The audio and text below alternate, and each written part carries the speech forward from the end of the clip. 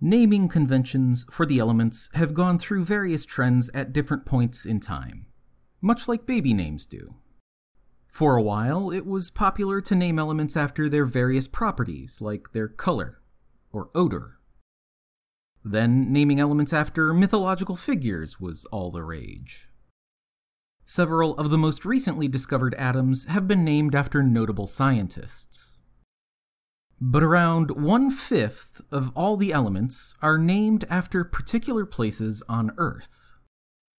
Sometimes this was done because of nationalist zeal, and other times simply because that's the place that element was discovered. Today's element probably takes a little from column A, a little from column B. Lars Fredrik Nilsson proposed the name Scandium for element 21 because it was found in Scandinavia. But he was also a proud Swede, serving as Director of Chemistry for the Royal Swedish Academy of Agriculture and Forestry, and a Knight of the Royal Order of the Polar Star. That makes a fitting origin for element 21. For better or for worse, Scandium seems to find its way to the heart of international conflicts on every scale, from lighthearted sports to the coldest of wars.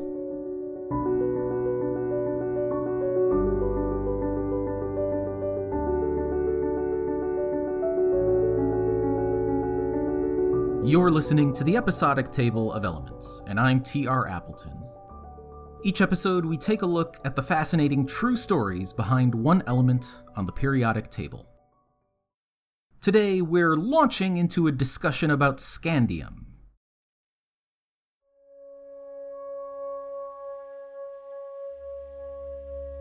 We're meeting a new breed of element with Scandium.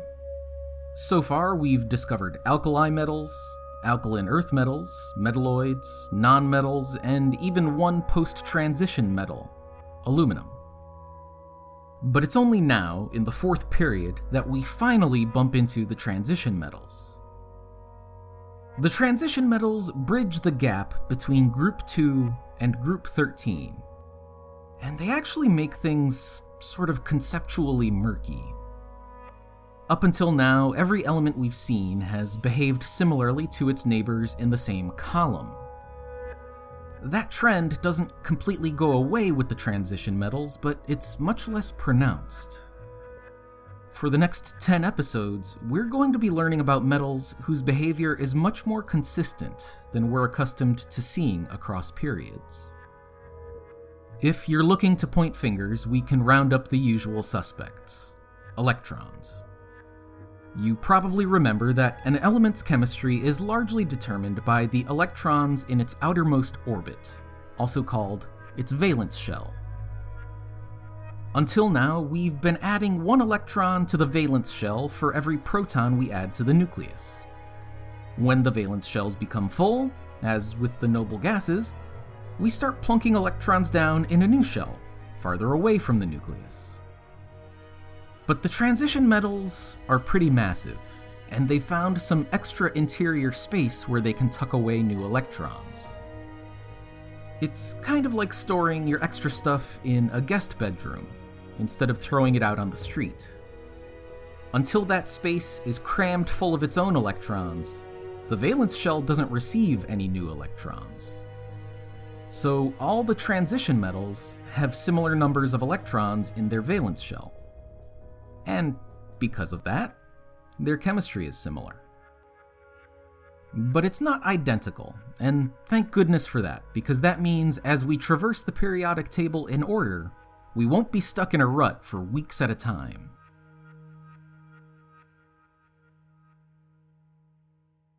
When Dmitri Mendeleev drew up his version of the table, he predicted the existence and behavior of several elements that hadn't yet been discovered. His peers thought his forecasts were oddly specific and irrational. When Paul-Émile Lecoq de Boisbaudin not only discovered gallium in 1875, but discovered that it had all the chemical properties that Mendeleev predicted, scientists tried to brush this off as mere coincidence. But when the same thing happened with Scandium 4 years later, some chemists started to admit that maybe he was onto something.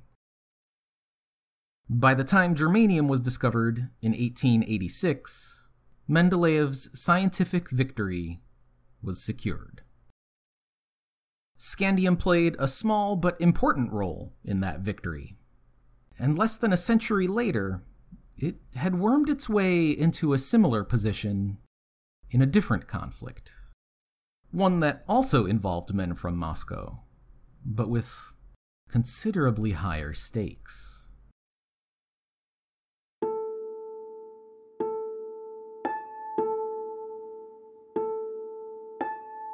It's been a little while since we've talked about atomic bonds. In episode 6, Carbon, we learned about covalent bonds, when atoms share their valence electrons. In episode 11, Sodium, we discussed ionic bonds, when one atom donates electrons to another, and the two remain attracted because of their now opposing charges.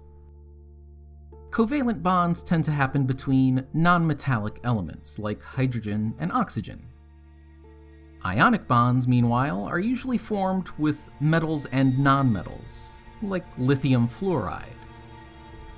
There is one more kind of atomic bond we haven't yet discussed. Metals can fuse to other metals in a process known, appropriately enough, as metallic bonding. Metallic bonds are a little weirder than ionic and covalent bonds. Metals tend to give up their electrons easily, and they rarely have much of a desire to pick up extras. So when metallic atoms come together, they empty their valence shells, forming a sea of electrons that flows freely among all the atoms. This negatively charged sea of electrons holds together the lattice of now positively charged metallic ions. Those free-flowing electrons are now effectively shared by the entire body of metal. And this is precisely what gives metals their unique properties of malleability, ductility, conductivity, and reflectivity, as we learned in episode 5, boron. There's also no requirement that all the atoms in a metallic bond be the same element. When different metals are mixed and bond together, the result is called an alloy. Alloys often combine the best properties of their ingredients to form something greater than the sum of its parts. And they don't need to be mixed at a 1-to-1 ratio either. An alloy consisting of 99.5% aluminum and 0.5% scandium acts like a kind of superaluminum. It has the light weight and malleability of aluminum, but it's considerably stronger and can even be welded like steel. Unlike some other lightweight metals we've explored, it's also fireproof and non-toxic. As we've found before, if there's one industry above all others that values high-strength, low-weight materials, it's the aerospace industry. And scientists discovered the usefulness of the aluminum-scandium alloy during a period of time when that industry conducted some of its most creative work: the Cold War. To simplify a great deal, the Cold War was a 50-year-long global conflict in which the United States and the Soviet Union came up with increasingly elaborate ways to destroy the world. The more bombs each side had, they figured, the less likely either would be to use them, because the resulting conflict would kill everyone. This ploy was fittingly called MAD, or Mutually Assured Destruction. Both countries possessed many thousands of nuclear missiles, which allowed them to really have some fun trying to find places to stash them. They built special airplanes that could stay aloft for days at a time while carrying atomic bombs. They asked their friends to hold on to some missiles for a while, like Cuba and Turkey. And they built ships and submarines capable of striking practically any target on the planet. That last one caused a little trouble for the USSR. While the Soviet coastline was almost twice as long as the United States, almost all of that coastline bordered the frigid waters of the Arctic Ocean. So the Soviet Navy had to consider some unique problems, like what if a submarine is submerged beneath a thick sheet of ice when it needs to launch a nuclear missile? Scandium to the rescue. Alloyed with aluminum, it made for a nose cone hard enough to pierce an ice sheet without sustaining damage, so the missile could travel to its target without delay. Thank goodness, no need to lose any sleep about that. The Soviets also used scandium in the construction of their jet fighter aircraft, the MiG-29. But the Soviet Union didn't have an exclusive hold on Element 21. Scandium played both sides. It's not just good for making strong light metals. When combined with gallium and gadolinium, scandium forms a kind of crystal that can be used to construct high-powered lasers. Exactly the kinds of lasers that were required for Star Wars. Not Star Wars, the multi-billion-dollar film franchise. Those lasers are created with special effects, of course. But long before Space Force, there was another famously ill-advised cosmic presidential endeavor called the Strategic Defense Initiative. The idea put forth by President Ronald Reagan was that a network of satellites would constantly keep an eye out for nuclear missile launches anywhere on Earth. If one was detected, lasers would immediately destroy the missile before it could strike. The plan was derisively called Star Wars by the press, but not because it was a fantasy. If anything, people were terrified that the system could actually be built. Remember the doctrine of mutually assured destruction? The Strategic Defense Initiative really threw a wrench in that plan. If the United States possessed a tool that could nullify an enemy's nuclear weapons, then destruction was not mutually assured. And if destruction was not mutually assured, that tilted the scales in favor of whoever drew first blood. In short, Reagan's plan to defend the country with space lasers threatened to plunge the entire world into nuclear holocaust. This kind of absurdly counterintuitive scenario was typical for the Cold War. If it's reminiscent of any classic film, it's not Star Wars. It's Dr. Strangelove. But in other parts of the world, scandium's most notorious application was not in the Cold War, nor a Star War. Element 21 garnered its most infamous attention as an integral part of the combat. Combat, you see, was the brand name of a scandium aluminum bat wielded by Dennis Lilly in a game of cricket.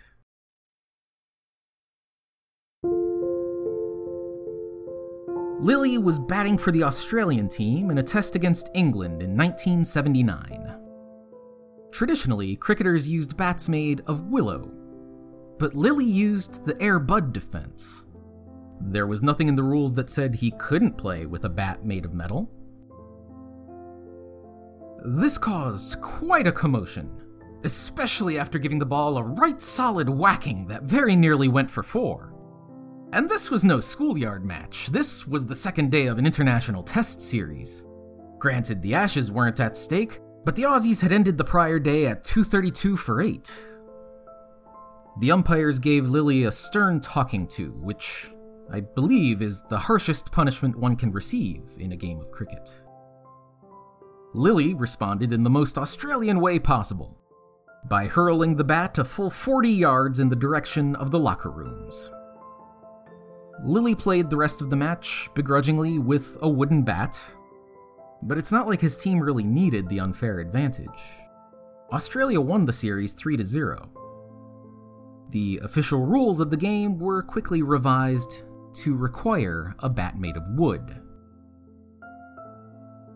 But it seems that beating England in a test match might not have been Lily's primary goal.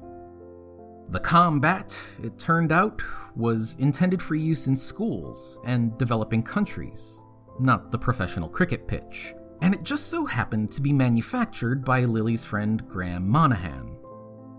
Sure enough, the combat flew off the shelves following Lily's little stunt, and some percentage of those sales went directly into his pocket. Dennis Lilly had the bat signed by both teams after the match, and one of his opponents saw right through him. Greg Brearley, captain of the English team, did autograph the bat, along with a note that said, "Good luck with the sales." I carry unfortunate news for element collectors, I'm afraid.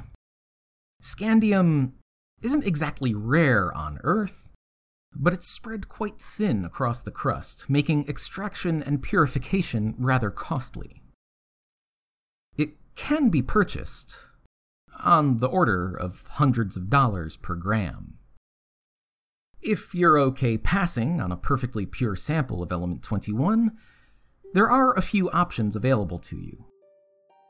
One is to crack open that bag of fertilizer you purchased however many weeks ago, because Scandium is sometimes included, due to its ability to improve seed germination. But your best bet is still probably in the sporting goods department. Metal bats might be banned in professional cricket and Major League Baseball, but Scandium aluminum alloys are still popular elsewhere in the wide world of sports. Lacrosse sticks, tennis rackets, and golf clubs sometimes employ the material for its strength and light weight. So do bicycle frames, but these days, it's usually not a selling point. Scandium aluminum bicycle frames were all the rage in the early 2000s, and considering Scandium's scarcity, they sold for quite a high price.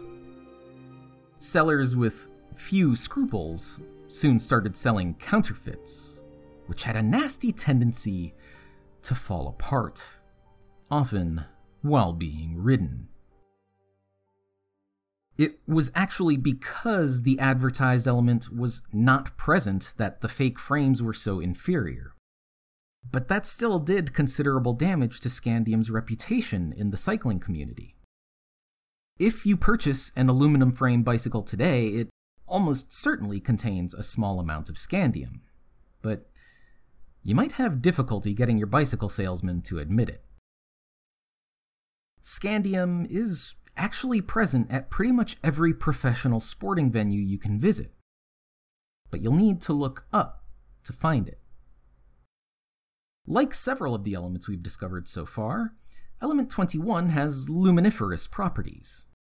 Running a high-power electrical current through Scandium mercury vapor creates a light that has a pleasingly white color and intense brightness. Good for athletes, spectators, and cameras alike. And happily, an application for Scandium that's entirely free of scandal. Thanks for listening to the episodic table of elements. Music is by Kai Engel. To watch videos that help visually explain complex ideas like metallic bonding and cricket, visit episodictable.com/SC. Next time, we'll remember the titanium. This is T.R. Appleton, reminding you that you can't fight in the war room.